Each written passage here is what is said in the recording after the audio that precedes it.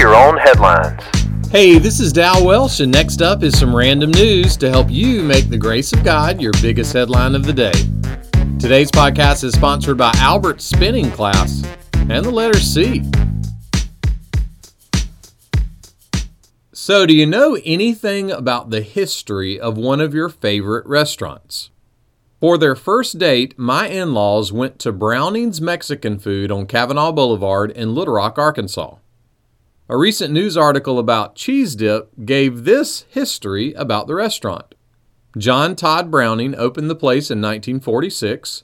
He sold it to his son-in-law, Boyd Montgomery, in 1959. Boyd sold it to Don Phelan in 1968. The Phelans sold it in 2007 to one group, and that group sold it to another group in 2014. That group is still running it, but now it's called Heights Taco and Tamale Company.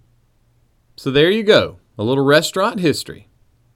Speaking of tacos, I made some fish tacos the other night, but they just ignored them and swam away. King David was writing a song about God and said this, "The fool says in his heart, there is no God." The opposite of foolishness is wisdom.